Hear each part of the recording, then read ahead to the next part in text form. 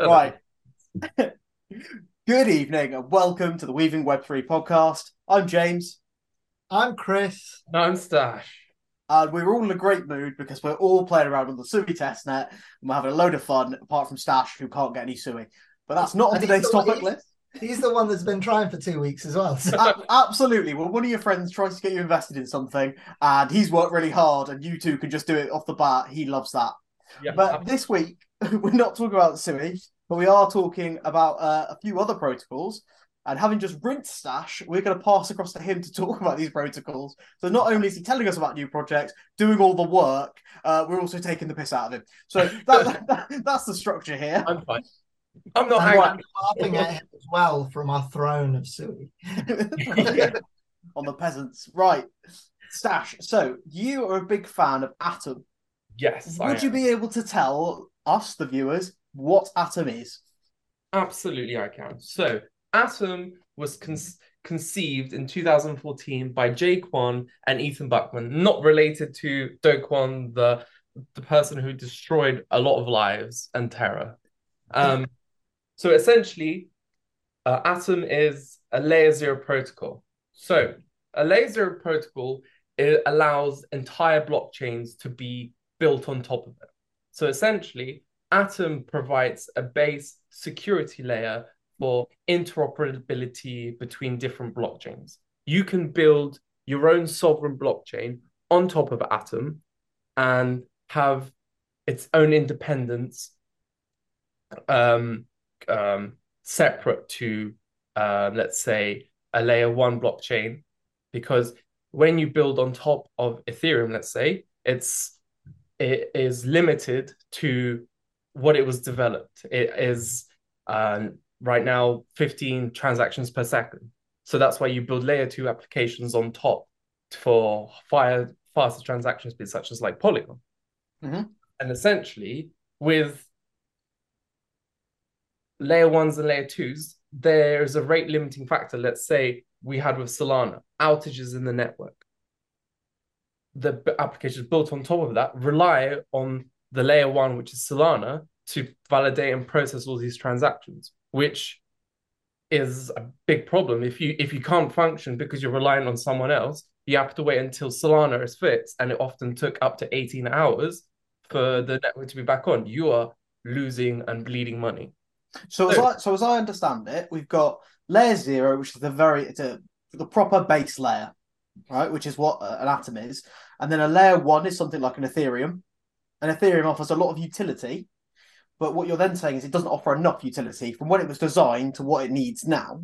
So then people have built layer two protocols that are based on Ethereum, but aren't limited by Ethereum's initial design. So the Yeah, example that you gave was Polygon. So Polygon's a lot quicker, etc., and doesn't cost as much gas, but it's reliant on that layer one working. So if Ethereum blew up, tomorrow, all that network just died, then and suddenly everything Polygon built would on not top. function. Everything Yeah, built on top of it. So everything. so Atom goes a layer underneath of that and allows people to build essentially layer ones on top of it. Yes, perfect. And they are their own sovereign layers that have their own token, can pay their own gas fees, and after that, it's basically layer zeros provide the framework and the building blocks to create their own sovereign blockchains. And as well, because of this layer zero protocol, the whole point of Atom as well, it has an ICB, which is an inter-blockchain communications protocol, which allows for these sovereign blockchains to communicate with each other and pay transaction fees and switch liquidity out from different protocols. So it is that interoperability at the end of the day. And the So main thesis of Atom is that the future is going to be multi-chain, and that every single decentralized application and will need its own blockchain to function like in the most optimal way. So just so I understand that, so say we're running something on Polygon, right? Mm. So we've got Polygon and we've got something else sat on the Ethereum blockchain. If you want to send Polygon to Stash Coin, Yes. you have to get the right address to the right wallet, etc. Mhm. Otherwise, it could end up lost and you have to go and find it. Oh, absolutely. But what you're saying is on Atom, every layer one built on Atom, you can just send direct from native token to native token, and it will go through Atom and do the transaction, essentially. Essentially, yeah, there's using like there are certain dApps that you will essentially exchange. They will go from that blockchain. It's essentially like a funnel way to a gateway to the other blockchains. But they essentially make it easier, more simplified for everyday people to go and do it. You don't have to learn as much about it. So sort of it's bringing some of that barriers to entry down so that people go, oh, okay, as long as it's on Atom, you just send it to me. And the blockchain, the layer zero will sort it out, or the D app built on that will sort it out for you. Okay, that's awesome. Yeah, and essentially with Atom, it solves the trilemma of blockchain, which is we have the scalability, usability, and interoperability. And Mhm. with this building blocks that Atom is achieving, it is able to fix that because Ethereum can only do 15 transactions per second compared to the novel proof of stake, which was invented by one of the co-founders called Tendermint. It has highly scalable and highly secure, which with transactions of up to 10,000 transactions per second. Mhm. However, the drawback with that is it is slightly more centralized by it had 100 validators, but it was recently upgraded to for the governance of the whole Atom ecosystem to have 175 validators to make it a more decentralized like blockchain. So Yeah. there are still drawbacks, but because of the way it's being built and the whole independent decentralized chains, it will over time become a much more decentralized infrastructure. So what's been built on Atom? Are there any projects we would have heard of, people at home would have heard of that was been built on Atom? You may have heard of Osmosis. It Mhm. is a while back. It had a massive run, like it had quite a big run in the bull market, where it is basically the decentralized exchange for all of these tokens, essentially for all the Atom tokens. And there are many projects right now that are being built and having their own sovereign chains. Mhm. Originally, they were built on the Cosmos hub, but because the community decided they don't want the network to be overloaded by transactions for like a DEX. The Gravity DEX is creating its own. Oh, I think it's the Gravity DEX. Is Mhm. creating its own chain built to take off that congestion on the network that might be happen in the future bull market, Yeah. essentially. And like one thing I forgot to mention about layer one projects is they have sometimes they're limited to their own coding language. Mhm. However, with the whole Cosmos framework, you can use whatever um, code language you want, and it has compatibility to everything else essentially. Yeah. With And so the are the nodes that run the network, and just if people don't understand what a node is, we're all here happy with how a validator node works. I hope we are, but maybe people at home. Um, Essentially, when you go to action a transaction on the blockchain, that transaction is validated by a node that then can verify the consensus again. So, how many nodes do they have, and are they decentralized or are they centralized on that network? so some of the obviously you have like the Coinbase has their own, like all the major exchanges have their own nodes, Yeah. as well as there are individual parties or like let's say a group of people, let's say we want to create our own node. So we have to have right now the limit is 60,000 Atom to be in the top 175 validators to earn rewards and to be an active node. So essentially, you think about let's say the top 10, 20 validators are these big centralized companies, but out out of all of the rest, they're like small individual. It could literally be just one person or a group of people like us being like, okay, we want to be a validator to make this more decentralized. Mm. So it is It isn't. It isn't. I mean, it is a it's fight. difficult. It's difficult, isn't it? Because nodes are always going to get bought up by large groups with lots of money. Because nearly always, like you said there, nodes have got you need to hold X amount of token before you can be a node or whatever, or you've got to commit, or you've got to burn a certain amount. So you mean rebasing tokens and things. And To for that, in order to get that amount of tokens, you need to have either been in the project super, super early, or you need to just be absolutely minted, right? Or both, preferably both. But yeah, probably if you were in the project that early and it went well, then you would be. You'd be retired by now. Yeah. So, so, so just for like sort of my knowledge and also people's knowledge at home. So, biggest layer one protocols, Ethereum. Yes. It used to be Solana, but that's a dead project now. Yeah. I mean, Solana's still up there. I know, obviously, it is going down. And I did earlier off camera say it was a dead project. But as soon as that camera's rolling, he loves it again. Let's not to piss off the Solana heads, but like, I don't know, Solana, will it come back? Sorry, I don't think so. SBF is still one of the largest holders. Yeah. I don't know whether he's going to dump to get for anyone at home who doesn't know who SBF is, Sam Bankman-Fried, who was the founder of FTX. Just in case Stash people at home go, what the earth is an FBF and SBF? And if you don't know what FTX is, watch our episode from two weeks ago, right? Episode 2, what the FTX is happening. Yeah, very exciting. But honestly, thanks for taking us through what's going on with that, the different layers of the protocols. It's really useful, I think, for me, where I've not been in it that long, to just sort of hear about how that works. And sort of, I think the blockchain appears super scary and super complicated, but actually, if you could get little bite-sized bits like this that break it down and go, actually, there are certain layers and protocols are built on top of protocols, and they get to use, if you build something on Ethereum, you get to use a lot of its utility and functionality, but you can make your own adjustments. It's they're sort of like you said, like building blocks. You're buying a pre-made product which you're then making amendments to. Rather than having to create a car yourself, you just put a new body kit on it and you put a new turbo on it or something, and you change it to be yours. But at the end of the day, it's still a Honda.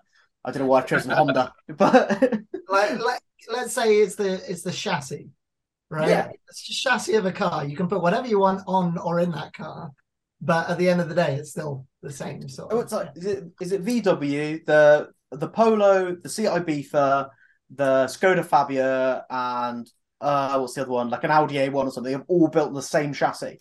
They've got the same chassis and the same engine, I think. I might be wrong about the Audi, but because they're all owned by VW Group. So they make the same chassis, and I think it's the same like the Golf and the Audi A3 or whatever. Same chassis, and then they get them kitted out with the rest of it, Audi engine or whatever, and the other bits. But yeah, so I mean, that's exactly what they do in the real world, and that seems to be what they do in crypto.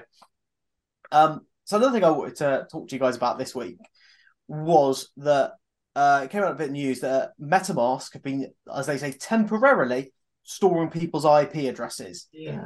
What do you guys think about that? What do you think the reasoning behind it is? How do you feel? Because I'm a MetaMask user. It's a scam. They're not really using it without our permission. That's the thing. I guess I probably did. It's probably in the terms and conditions of MetaMask somewhere at bottom. When you create your wallet, you accept that they collect, even when they're supposed to be a decentralized organization. Yeah. Owned by JP Morgan, essentially. Chances are they've got it sort of like on their side in regards to the fine print, but when no one reads the fine print, I don't know. It's really tricky when it comes to stuff like this, because I don't know if you guys, I listen to a lot of stories about like sort of hacking and people getting into certain bits, doing lots of sort of naughty things online, and not those naughty things online your mum won't find out about your Pornhub account, but other naughty things like when people hack in and they take lists of data, for example, and it worries me, any company taking that data, if I don't trust that they're going to be secure with it. To be honest, I don't like companies having my name, my address, my whatever. It's dodgy. Like, for example, I never use Binance because I don't want them to have a copy of my passport, my ID, etc. I'm happy with companies based in other nations, but do I trust the security of the nation that runs that? That's a personal preference of mine. But I always think if you're sending your passport or your driving license and all your info to someone, if they get breached, you are going to get your identity stolen by somebody probably. Yeah. And I just think that's something you need to be really careful about, and why people are kicking off so much about MetaMask having IP addresses. Yeah. Because for some people who are very security conscious, you go, well, that's essentially my house. I know it doesn't always have to be, but it can be. There was a big data breach like StockX. Have you heard of StockX? Probably. Mhm.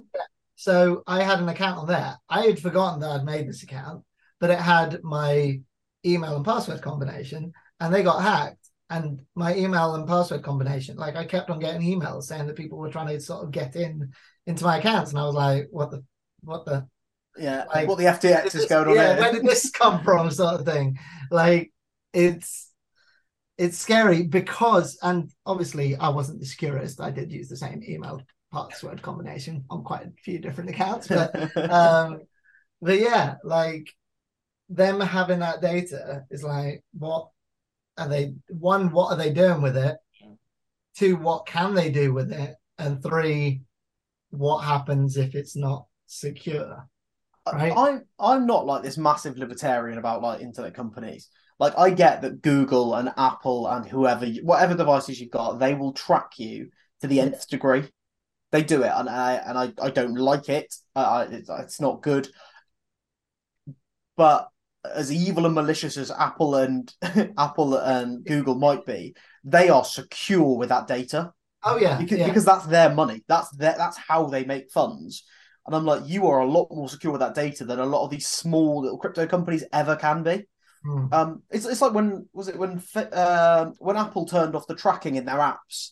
Was it Facebook lost billions? Oh, I love that. I do that for everything. It's like so But nice to be relieved. But I mean, Apple are still tracking you. They're just not letting other companies get that data, and Yeah, that's the thing. Is like they're not doing it to be good. They're doing it because now that's their data. They can sell it back to Facebook. yeah. Is the reality. My friend who's in marketing, he was like, "That's the stupidest thing that like Apple could have done by making sure." Because he was like, "Yeah, now we can't do personalized ads and stuff like that." However, like I end up talking in front of my phone about something, and the And it still comes up. It's next thing I know, it's like the first time ever I've received an ad for that product. Well, right, this is off topic, but it's not Web3. It's Web2. But I'm interested to know both of your opinions. I think there's a real issue with phone companies monopolizing apps. And I think it's something we don't see in Web3 yet, but I fear that it might happen. So, for example, do you know that 30% of every purchase on the Apple Store goes straight to Apple? Yeah, Yeah, yeah, 30%. That's not mm, processing fees. That's 30%. Like 30, you download a game, do microtransactions. 30% of every microtransaction yeah, goes, but 30% of every subscription. So if you subscribe to someone, I think that's how it works. It doesn't work with Amazon, but I'll choose a different example. If you were to subscribe to, so Chris sets up an app and he shows guitar videos, and that's what he does. And he goes, there's a subscription on here, like a Patreon, £10 a month. If you were to pay for that through Apple, he would only get £7, and £3 would go to them. that's crazy. But he is also not allowed in his app to advertise that you can buy it elsewhere for £7. So he could sell it for the same price elsewhere. It could be cheaper elsewhere, or it could be the same price and he gets more. But within their terms and conditions, you cannot advertise that on their apps. I And was going to say, there's that app where you can sort of get personalized messages from celebrities. What I I can't remember the name of the app. like a Uh, Fiverr type thing. yeah, sort But of. But there's lots of celebrities on there, right? And you can pay them like, I don't know, $10, $20. mhm. Some of them are more expensive, and they'll do a personalized greeting for like your friend. Sort of if it's like their birthday or something like that. Yeah, You'll tell them a few things to say. I watched like a couple of podcasts, and on one of the podcasts, they've got one of them, and they were like, the real issue is like if they do it on their web browser, it's fine. If they do it on, we just pay the fees for the company for the company that sort of, so they take I think 20% or something like yeah. that. But he said if they do it on the Apple Store, right, on the app, they pay 20% of that to the company and 30% then of that to Apple. So they Yeah, end up yeah. with like 50% of what they would get. And it just strikes me though that that's monopoly. Yeah. Like Yeah. you can't like on Android, you can go get APKs. Like if you like, granted, they might not be the exact app, but a lot of times they are, and they've got the same. Like I'm sure you could go and download an APK for like Facebook, or do you know what I mean, on like I've APK Pure never or had something. an Android phone, so Oh, okay.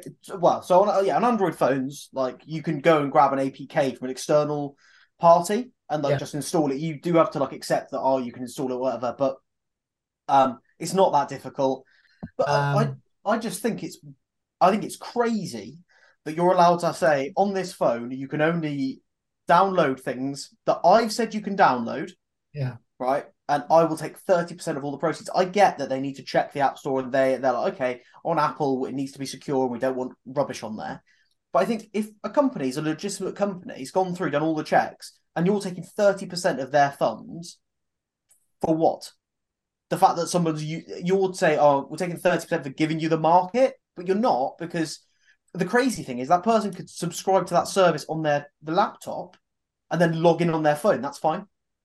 But you can't take subscriptions. And I'm just, that to me seems like a bunch of street thugs saying you got to pay us, and it's billions and billions of dollars for it, and it just like a mafia sort of ring. Yeah. Oh, pay us for what's it called, protection. it literally works like that. But that was sort of where my question was going, was like, do you guys think Web3 will have that same problem, or do you think the fact that it's run by people who are so pro decentralization that, because to me the internet was set up by people who were pro decentralization. Yeah. Like the internet was for people who were like, oh no, we need to have freedom, we need to be able to do this and that. But over time, it's just come together because more and more big players take control of that space, don't they? And then they enforce their rules. You know, like much harder. In some areas, I think there'll always be centralization, or there will always be some kind of takeover. Like certain, like the blockchains that are designed for this whole centralization thing, because that's how they're gonna trust. But like, there's going to be a fight, a war to come. It's going to be Lord of the Rings. We'll see. Stanislaw calls for raid. That's fine. No, I just think that's something that I find it personally really interesting, that like a company's allowed to do that. Yeah, and it's just like, it doesn't seem right. Do you know what stinks about it? Right, it's just like a bully. Amazon said we're not doing that. And Apple said, no, it's 30%. And Amazon went, we'll pull the Amazon app from the App Store, and we'll pull Twitch, and we'll pull Amazon Prime, we'll pull the lot. And they said, would you take 15%? And they said, yes. Really? Or because Amazon can big time them. Because Amazon's big enough to be like... Epic Games have cut complete ties. Did you see that whole thing that ensued? Yeah. So basically, they were taking 30% of all Fortnite purchases or something like that. Well, it's their game, isn't it? Apple were, Apple were. Epic Games one. So Epic Games were like, no, we don't want to pay you 30% just of every single thing, because obviously Fortnite, it's a free game, but the amount of like microtransactions, yeah, exactly, for skins, for like emotes, for everything, like, is insane. They're pulling in massive money, and they were like, okay, well, I think they sued each other or something like that. It was big in the news, but now they do not have anything on any Apple product. So like, if I want to play Fortnite, I've only got a Mac. I need to put it into boot camp and play. But it's crazy, isn't it? That essentially like Epic Games isn't big enough to fight Apple. Like Apple's like, we don't need you. But there's only I suppose like Google, Amazon, and Facebook. Facebook, but like Google, Amazon, and Apple are probably the big guys that can just play hardball with each other. Oh yeah, and obviously Google and Apple don't need to. But it's interesting that I think that shows that it is a mafia though, because if a big guy comes along and goes, no, I'm not paying that, you need to change it, you can't then claim it's like admin fees, because you can do it on 15%, but you won't. Do you see what I mean? Like, if they hadn't budged, they said, no, that's what it costs, you could maybe believe it. But if you'll budge for a big player, then you're just lying. And it's like, so I don't know exactly how that working, because I think they were taking like Twitch subscriptions, Amazon Prime subscriptions, everything on Apple was going. What's it called? Even like the gift subs or whatever. Yeah. But everything. Twitch. I think it was like the Amazon Prime subscription stuff that they kicked off the most about, but because I did the purchases, like with buying on the Amazon app, they didn't take 30% of the purchase price. I was gonna say, because but they did take up like all the Prime subscription stuff. And I'm like, it's £8 a month from probably millions and millions of people. Like, it's a lot of cash. Yeah. But yeah, no, I think that's interesting. So if we're to stop companies, or if Web3 can stop people from doing things like this with their apps, what's the solution? How do we all get a vote? We could Centralization, right? Or governance tokens? You governance. know, That's very Yeah. true. You can even write in the blockchain or like a smart contract, like in the D app, is to prevent these kind of situations potentially. But governance is the way forward. can someone explain what a governance token is, how it works? So, governance tokens are a type of cryptocurrency that allow token holders to vote on the direction of a blockchain project. So basically, if you have these tokens, you distribute it between your members or between your users, and they have a vote on all the decisions that you have to make, basically, in your company. So you cannot do things like but the thing is, right, even with governance tokens, you can still get people together, like get a group of like people who are on have the governance tokens, and you could sort of like rig decisions, I guess. Well, the thing is as well, actually, right? If we're all big bag holders on the SUI network, right? Massive. Yeah, I mean, two out. To us. But Yeah. we might want that monopolistic behavior on our network because it might benefit us, and that's the thing, is like, obviously you're fighting human nature. But I think it's a weird one with all this sort of stuff. And not to get too political, but like the powers that be and everyone that's in place has got so much power, but actually it's the people and the individuals that use the systems and the products and the networks that actually have the power.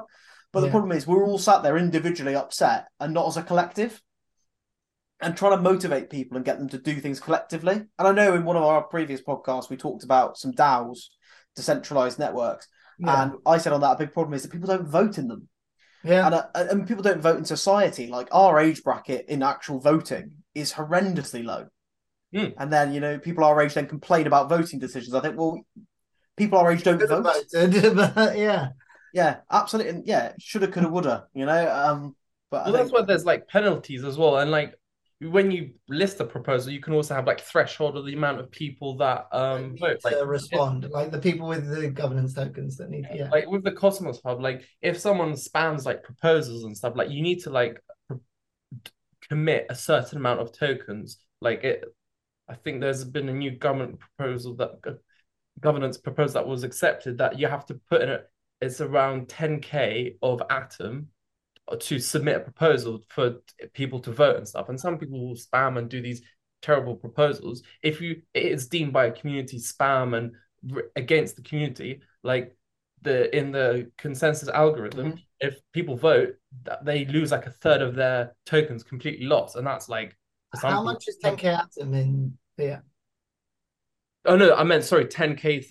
Right now, it would be $10,000 of Atom. So I think. Okay. Like I'm with you. up to 6,000 or 8,000. I don't remember the exact number of Atom that you need to submit a proposal. But that's another way to incentivize people to be honest and like kind of not honest. But I mean, I guess you need to prove that you're a holder, right? Yeah.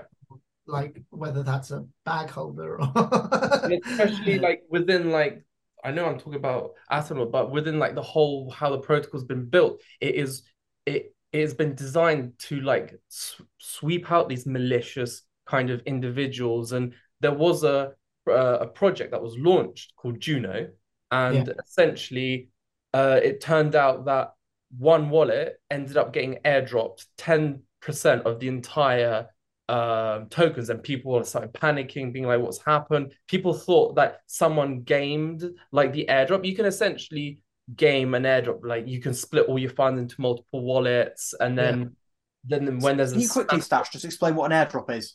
So an airdrop is essentially when, let's say, a protocol or a blockchain airdrops you some free tokens because you've either participated in like a test net, which is essentially you're trying out the product before it's even come out, see if there's any bugs and stuff, or if you're a developer building on the application as a reward that you're using their ecosystem, they will give you some free crypto. And there was a recent airdrop called Aptos, which I'm a fool because I followed pretty much most of the instructions, be like, that there's going to be an airdrop, they're going to give you free crypto because you're going to do this, just have a go to see if there's any bugs and stuff. And I didn't do it because I was like, oh, they're probably only going to airdrop me 10, £20. But it turned out some people got up to between, depends what you did, around 3,000 of that Aptos token at that, and you're like, holy moly, they just got 3K. And my own hubris being like, oh yeah, it's not going to be worth it. I didn't do that. That's why with this SUI network that's going to be coming out, which is a competitor, which was meant to basically destroy Solana, which we can. There isn't going to be a. I mean, there's no Solana left to There's no destroy. Solana left. So it's done its job. Sensational. Yeah, it's done its job. So I got you guys involved to test out the network, to mint some NFTs, to try it out, to potentially. I'm not saying we're going to get 3-4K for doing things we're doing, but we are helping to build the network and see what strains it and stuff like that. Yeah, I've had a few so with airdrops, there was the whole ApeCoin thing, right?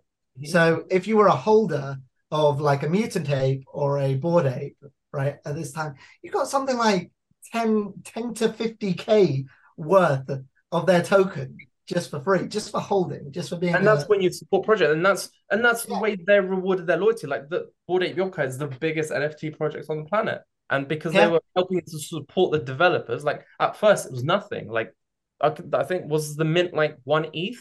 There's like a £200 at that point, but you were supporting their future, their vision, and that's what I see when I do look at projects and protocols. I'm like, okay, this doesn't have a token, but I really like it. So in the future, we might realize one day, hang on a second, there's 10K in our account because a few years ago we went on this app blockchain that didn't have a token yet, and here you go. And a lot of people do the airdrop game. Like we can have a whole episode on airdrops where I can tell you all the protocols that I am going to be watching out for and I've used before that potentially have announced in their white papers or one day be like, we aim to have a token in the future once we are a more established company. You know, hang on a second. If these guys do get big and you've been using this for the years since they were the very small guys, you're like, no brainer, really. That's why we are so early to crypto. I will say this on every episode. In like, please don't hate us, yeah, please. I will go back to this video and be like, we're going to be using all these protocols that haven't got a token, and I'll be like, there you go, I told you so. Do you know what? We don't actually need to be using all of them, just one. You just pick one winner. Yeah. So, right, Stash, this is an interesting thing, right? So, where would you say is your primary resource for finding out about, new tokens, new ICOs? Because you've told us previously that you were a bit addicted to the ICO game. Yes. But that is that where you've made your biggest gains, or where have you made your biggest gains? A mixture of everything. I've lost some in ICOs, but because some ICOs, I was like, okay, this is gonna be quick money.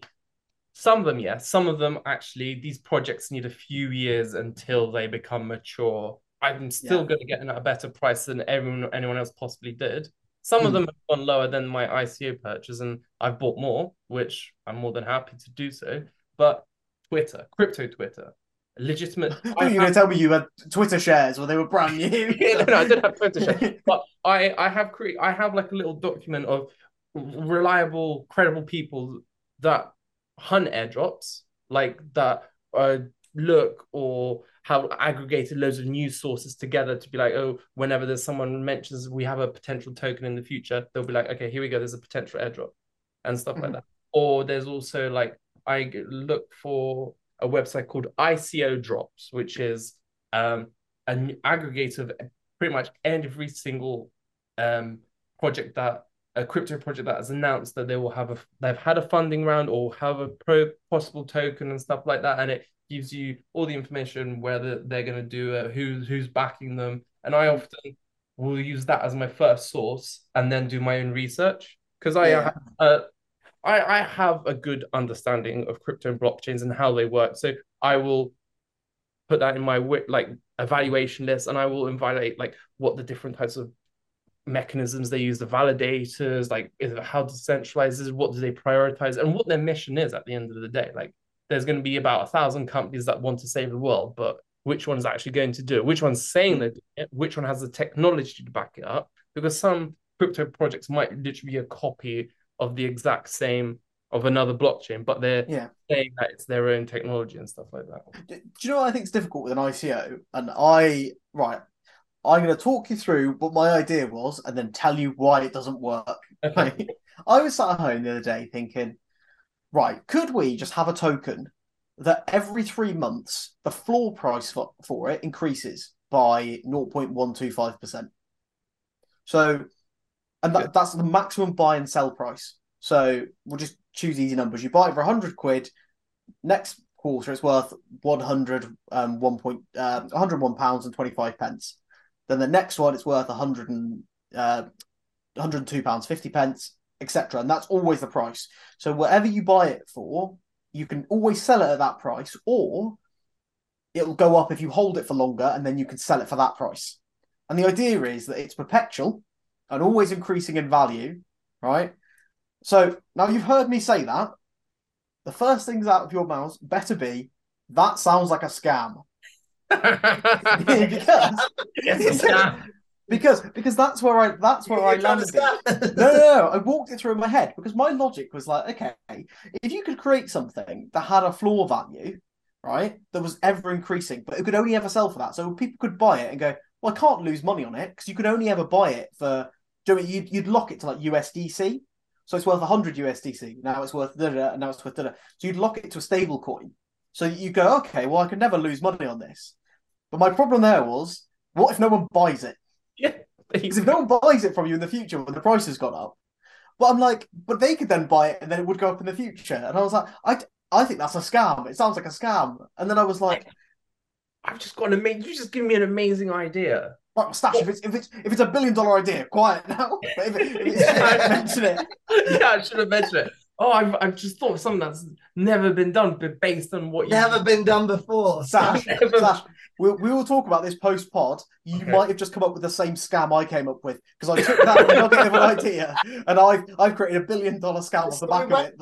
From how we want to protect you from scams to we're going to scam. Whoa. No, we told them about scams that don't sound like our scam. Now this Sui point, it's going to be a totally new, unheard of scam, so it's not a scam.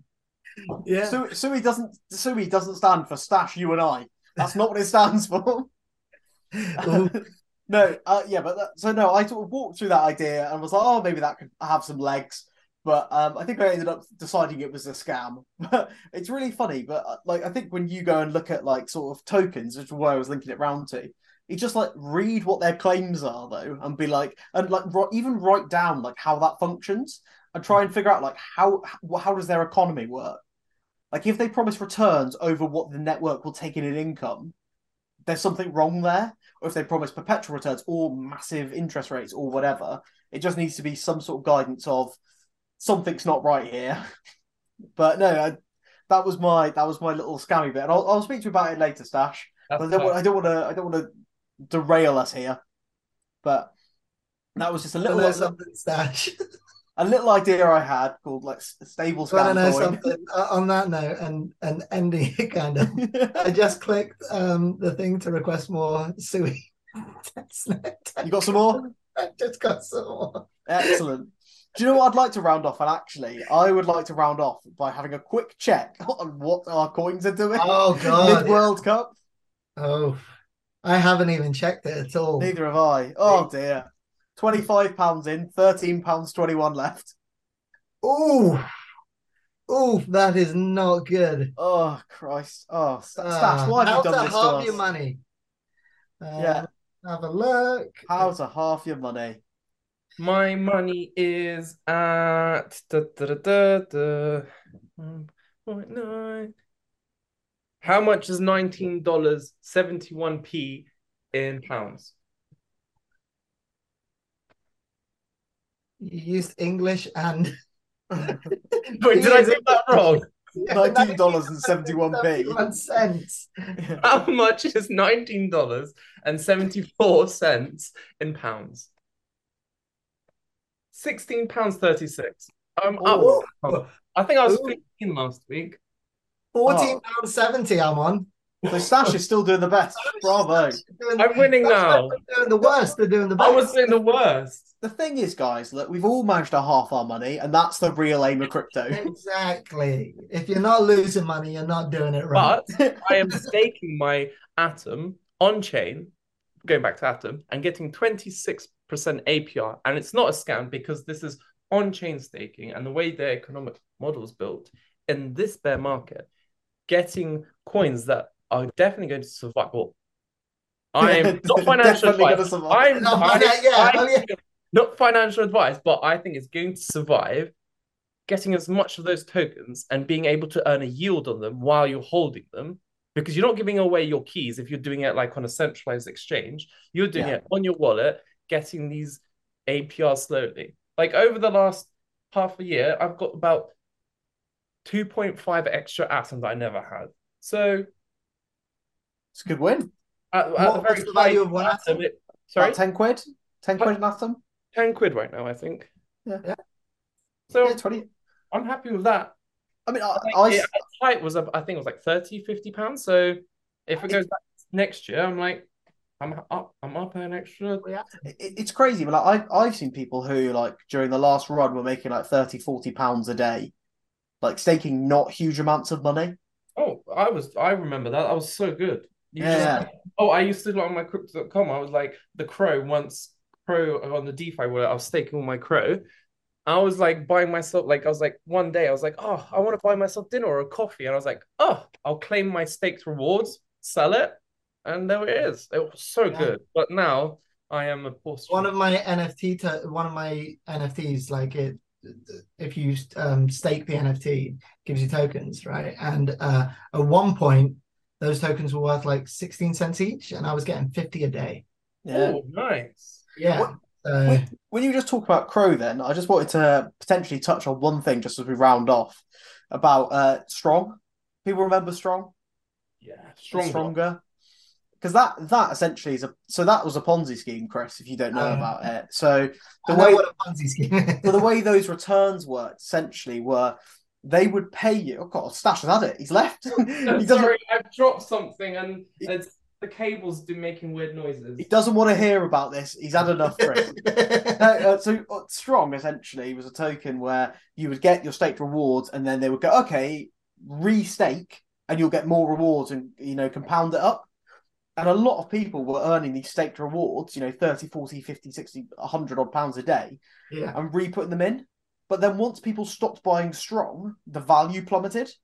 So you might have earned all of this coin, but then it all just drops off, and you're left with nothing. Yeah. But if you'd sold every day, you could have had hundreds or thousands. So like, it's just, I think sometimes when people are onto a good run, like with good returns, my advice, not financial advice, so not my advice, what I would do personally is I think I would cash out when I was on a good run.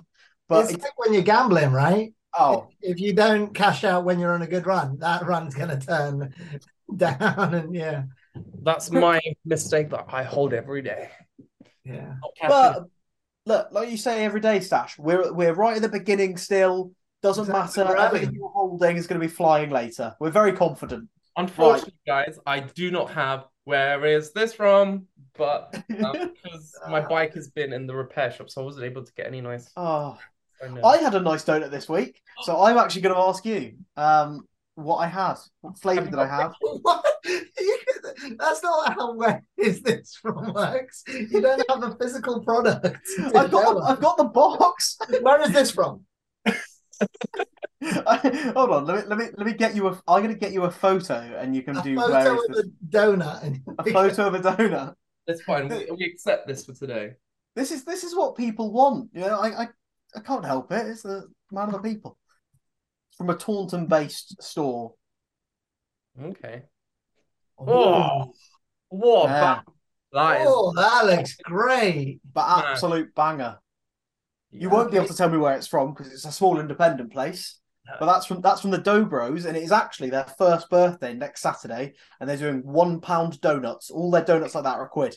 Dough Bros, if you're ever wanting to sponsor us in the future, shout out to the Dough Bros, the £1 birthday, big advertising. So what you're saying is you're going to get us all like lots of samples and send them out. I mean, if you would like me to ship them across country, cost of. I mean, they'll be stale by the time they get to you. That's fine. Yeah, yeah. I'm going to drop ship Sell them them, to you. like- I'll charge you post and packaging. Yeah. Buy them cheap, sell them high. But yeah, right. That was this week. We've ended with where is this from? Except we don't have a physical product to show you. So we've covered over what's Atom. We talked about the layers of protocols. Then we've talked a little bit about governance, a little bit about monopolistic Apple behavior, which is not Web3, but it's Web2 stuff that I don't want to see in Web3. And then obviously we've done a tangent to finish, and we've ended with our favourite segment. Where is this from? And that donut was from Dobros and Taunton. I feel like Stash needs to make like a little sort of jingle for where is this? Yeah, that's what I'm gonna. I like this. Where is this from? And we'll all be required to bring in something different. Yeah. All right. We can play What's in the Box. What's in the box? I mean, Just have a little. that can get very dirty very quickly. Chris. Christopher, how dare you? What do you think Stash got in his box? Oh, Stash, the eyebrows aren't helping. Right, well, this has been this week's very much wandering around. We have not been weaving Web3 this week. We've been wandering, meandering, slaloming. But I've been James. That's Stash. That's Chris. I hope they're in the same place in the video as I've pointed. If not, I'm to your right. edit my fingers. Edit. Right, I'll do it again. That's Chris and that's Stash. That's Chris and that's Stash. That's Stash and that's Chris. Right. Perfect. that was a great send off. Thank you. Cheers. Have a good night. Love you all. Bye. Bye.